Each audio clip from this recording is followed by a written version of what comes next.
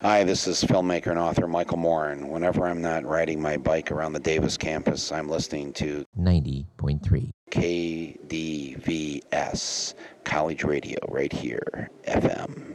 Cool.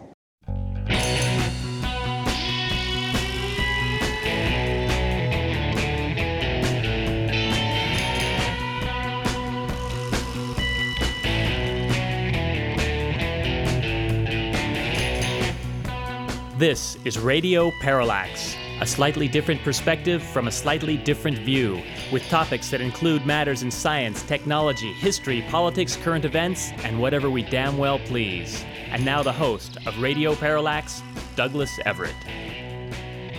Welcome to the program. We're going to be assisted in our efforts today by, some first-class journalists. In our second segment today, we'll be joined by Robert Parry, who broke many of the Iran-Contra stories in the 1980s for the Associated Press.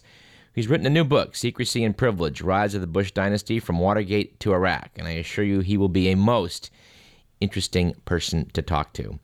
We will also be speaking briefly with Susan Capilouto, reporter and producer for Georgia Public Radio, about some interesting developments at the Supreme Court, with some arguments being made about stickers, which are acting as disclaimers for the theory of evolution.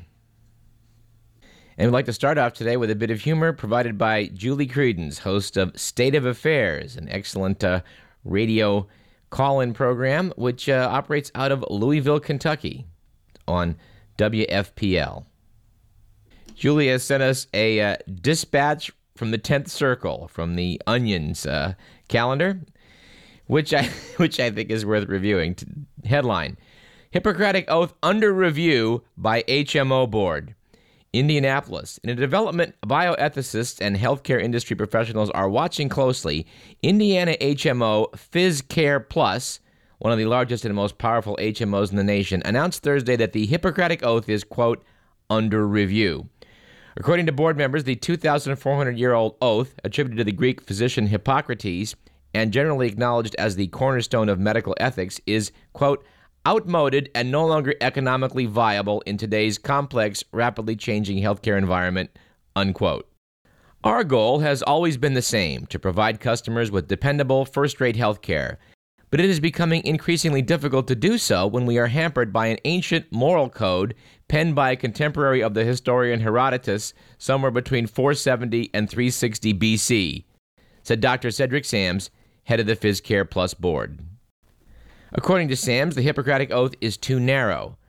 Take, for example, he said, the portion of the oath which states, I will follow that system of regimen which, according to my judgment, I consider for the benefit of my patients.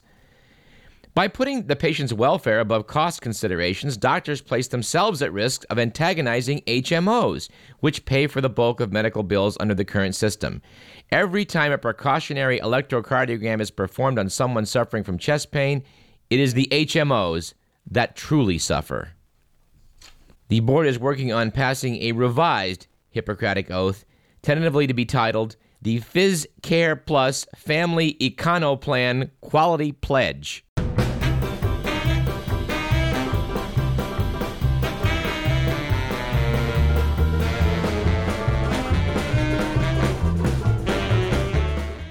We thank Julie for that. From the Only in America file, we have the following. Kindergartens in Boston will begin issuing report cards this year evaluating children on 36 skills. I want to give my son the mindset to get into first grade, said one father, rather than the traditional kindergarten fare, milk and cookies, taking naps, reading stories. A school official said today, 4-year-olds no longer had time to waste. Kindergarten, he said, should be about preparing them to be 5-year-olds in the real world. And no, that apparently is not a joke. And let us also recite the Good Week 4, Bad Week 4 section, at least in terms of some items from the Bad Week 4. It was a bad week for remorse last week as a Norwegian man who was hauled to court for jumping on stage during a rock concert and copulating with his girlfriend. During a break in the hearing, Tommy Hole Ellingson dropped his pants down to his ankles. Oops, he said, smiling. Apparently it was a bad week for respecting your elders when a Tennessee store owner, age 57, was arrested on charges that he spanked two 19-year-old female employees for making mistakes on the job. Police said the woman put up with the spankings for more than a year because they were brought up to respect anyone who is an authority figure. Well, we'll go on record here at Radio Parallax as saying that we don't necessarily respect just anyone who is an authority figure, so there'll be no spankings during this broadcast. And it was a bad week for law and order when apparently overworked police in Albany, New York, told a man who was trying to turn himself in for robbing a bank that they were busy and would he please come back tomorrow to be arrested. I can't vouch for the story, but, what can I tell you? It's out there in the mainstream media. Well, that means it must be true. And we should rejoice in the fact there's a lot of political gloom settling around the nation. We should rejoice in the fact that our First Amendment still seems to be working, and we're going to try and exercise it today pretty thoroughly. And, it wouldn't be a bad idea to quote the founder of our country, George Washington, with the following: "It will be found an unjust and unwise jealousy to deprive a man of his natural liberty upon the supposition he may abuse it." 4 quick items. 51% of Americans between 18 and 29 believe that President Bush wants to reinstate a military draft. Well, I think he does. That's a story we're going to continue to watch with you 18 to 29-year-olds. Here's an item. This maybe should come under the bad week for scientific literacy category. 20% of Americans believe the sun orbits the Earth. Another 17% know it's the Earth that circles the sun, but they think it makes the trip once a day instead of once a year. Brief economic item from U.S. News and World Report. 1/3 of all baby boomers have nothing saved for retirement. I don't think it would do well to forget the following little item from the LA Times. Russia still has 8,200 nuclear warheads. Each one is roughly 20 times more powerful than the bomb dropped on Hiroshima. All right, an item from Charles Babington, Washington Post, a headline repeated in yesterday's San Francisco Chronicle. House Republicans propose changing their rules Tuesday night to allow members indicted by state grand juries to remain in a leadership post, a move that would benefit Majority Leader Tom DeLay, Republican of Texas, in case he's charged by a Texas grand jury that has indicted 3 of his political associates. Well, I am sympathetic to this plight in Washington. If we're gonna start tying people up just because they're indicted on ethics charges, how would any business be conducted in Washington? We reported on last week's show that we were going to try and get Beverly Harris to speak with us, but Bev Harris is quite busy. She's down in Florida challenging voting officials to produce receipts from electronic machines, the proper ones, the ones that are signed, to do some surveys of how the vote turned out in Florida. Of course, right now in New Hampshire, Ralph Nader's been requesting a recount. In Ohio, the Libertarian Party is requesting a recount. Apparently, the third-party candidate there, Libertarian Michael Badnarik, is asking them to take a look at some of the outcomes. There's a lot of hand-wringing going on right now. You may have seen on the web a letter by Ian Solomon in the Hartford Courant newspaper was republished around the country. He was a supporter of John Kerry, a high-priced lawyer, or at least a highly qualified lawyer sent to go look at things, make sure there was no untoward behavior, and he didn't see any. But he's noting the fact that we brought up on the show that it doesn't mean that things weren't done inside of computers that amounted to quite a bit of mischief. We're going to continue to follow what Bev Harris is up to, but we don't have it summarized well at the moment. A lot is still going on, but trust me, we will continue to follow this story. And let us quote Robert Perry, who we'll be speaking with at length in our second segment on this issue, because he summarized this very well on his website, consortiumnews.com, on November 13th, with the following. You might think that the major media that got suckered by George W. Bush's Iraqi weapons of mass destruction claims last year about its own fallibility. But no. The elite U.S. news media are now criticizing common citizens who have raised questions about voter fraud in the November 2nd election. The New York Times has joined the Washington Post and other major news outlets in scouring the internet to find and discredit Americans who have expressed suspicions that Bush's victory might not have been entirely legitimate. The New York Times front page story was entitled, "Vote Fraud Theories Spread by Blogs Are Quickly Buried." Mr. Perry goes on to cite an incident I remember extremely well. In 1986, October, Oliver North's secret supply planes were bringing guns down to the Contras illegally in Nicaragua. One of them got shot down. There was a surviving crew member, Eugene Hassenfuss. He correctly named Vice President Bush's office and the CIA as participants in the illegal operation. But for years, the big media accepted Bush's denials, and they dismissed Hassenfuss's claims. At this point in time, we would like to mention the fact that another person that covered that story extremely well, Gary Webb, a man that should have won a Pulitzer Prize for his work for the San Jose Mercury News in exploring what was going on involving CIA operations to supply the Contras and drug dealing that was taking place. Gary Webb, we're proud to report, has now joined the Sacramento News and Review, our favorite local investigative newspaper, and did an excellent piece about video games and their use and their application for the United States military. We hope very much to bring Gary Webb on this program in the near future. In addition to Gary Webb, we will be going, I think, over to the News and Review to talk to them about an interesting story that is brewing. I think that's all I'm going to say about it for the present time, but I'm sure that you'll find it quite intriguing, and I'll just leave you with that little teaser. As long as we're in a forward-promoting mode, let's also mention that local bee columnist R.E. Graswich has agreed to come on our program in the next few weeks, and we certainly look forward to that. He is a very amusing fellow, has some very great insight, and has appeared on KDVS previously on Jeff Kravitz's program, Panic Attack. I'm looking in front of me right now at Sacramento Magazine's November issue, where R.E. Graswich was named Best Local Newspaper Columnist. And I think he deserves that. Although Dan Walters and Diana Griego-Irwin are pretty good also.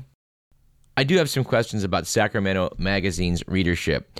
When they noted among their choices for Best Alternative Newspaper, number 1 was Sacramento News and Review. Fair enough. The number 2 choice, however, was a tie between the Sacramento Business Journal and the Sacramento Bee. And I have a little question about the alternative in the title of Best Alternative Newspaper when you're referring to the Sacramento Business Journal or the Bee.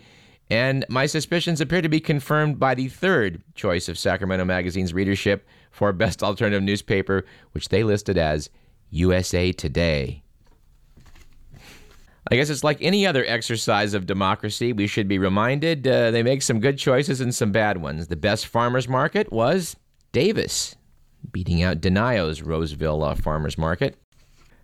On the other hand, I have some doubts about Sacramento's claim to be a first-class city when I look at Sacramento Magazine's choices for Best Donuts, which they thought was Krispy Kreme, and Best Fried Chicken, which the readership thought was KFC.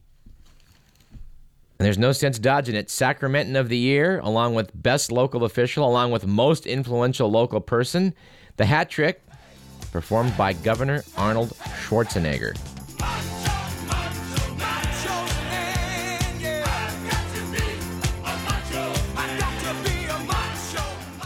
And on that note, let's switch from Sacramento Magazine back to the Sacramento News and Review for an article in the Bites column on last week's issue, which I think is worth going over.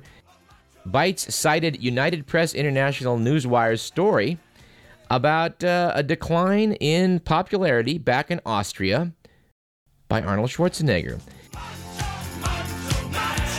Public backers in Austria had put together funding for a $6.4 million steel statue of Schwarzenegger's Terminator character to be built in his hometown of Graz, where it would stand alongside effigies of Wolfgang Amadeus Mozart and Kaiser Franz Joseph. And why shouldn't the Kaiser and Mozart have Arnold's Terminator character in the same square?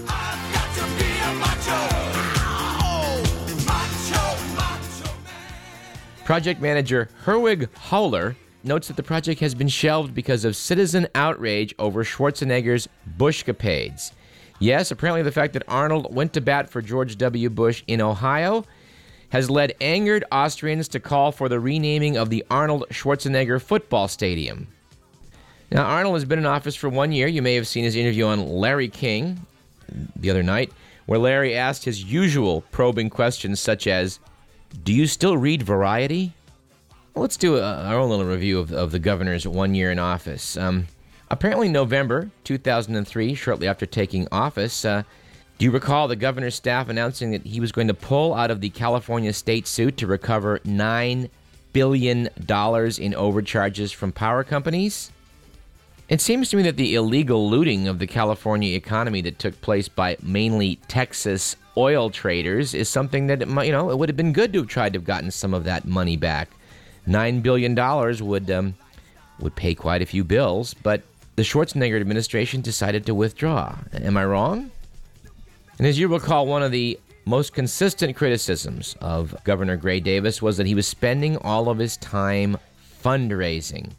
Well, yesterday's San Francisco Chronicle headline was the following: Governor sets money-raising record. $26.6 million in his first year, most of it from special interests. Gray Davis's first year of office had him netting 13.2, so Arnold is ahead of the pace by a factor of more than 2. According to the article, the vast majority of the money came from special interests deeply vested in the outcome of legislative and regulatory decisions in Sacramento, including financial companies, auto dealers and manufacturers, and healthcare concerns. In some cases, the governor who took office a year ago today has taken positions that benefited his contributors. I, for one, am shocked to hear it. Shocked! There's a lot of bad ideas circulating out there in the country, but I think one of the worst, I think it's fair to say, is the initiative to change the United States Constitution that currently limits the presidency to people born in the United States and open it up to people who have been citizens for 20 years. This, of course, is a rather bald-faced effort to make Governor Arnold Schwarzenegger President of the United States. There's even a website now up and dedicated to this proposition. Radio Parallax opposes this. The clock says we are out of time on our first segment, so let's take a short break, after which we will be joined by Robert Perry, a journalist of some repute. You're listening to Radio Parallax. I'm Douglas Everett, and this is KDVS 90.3 FM, Davis, Sacramento.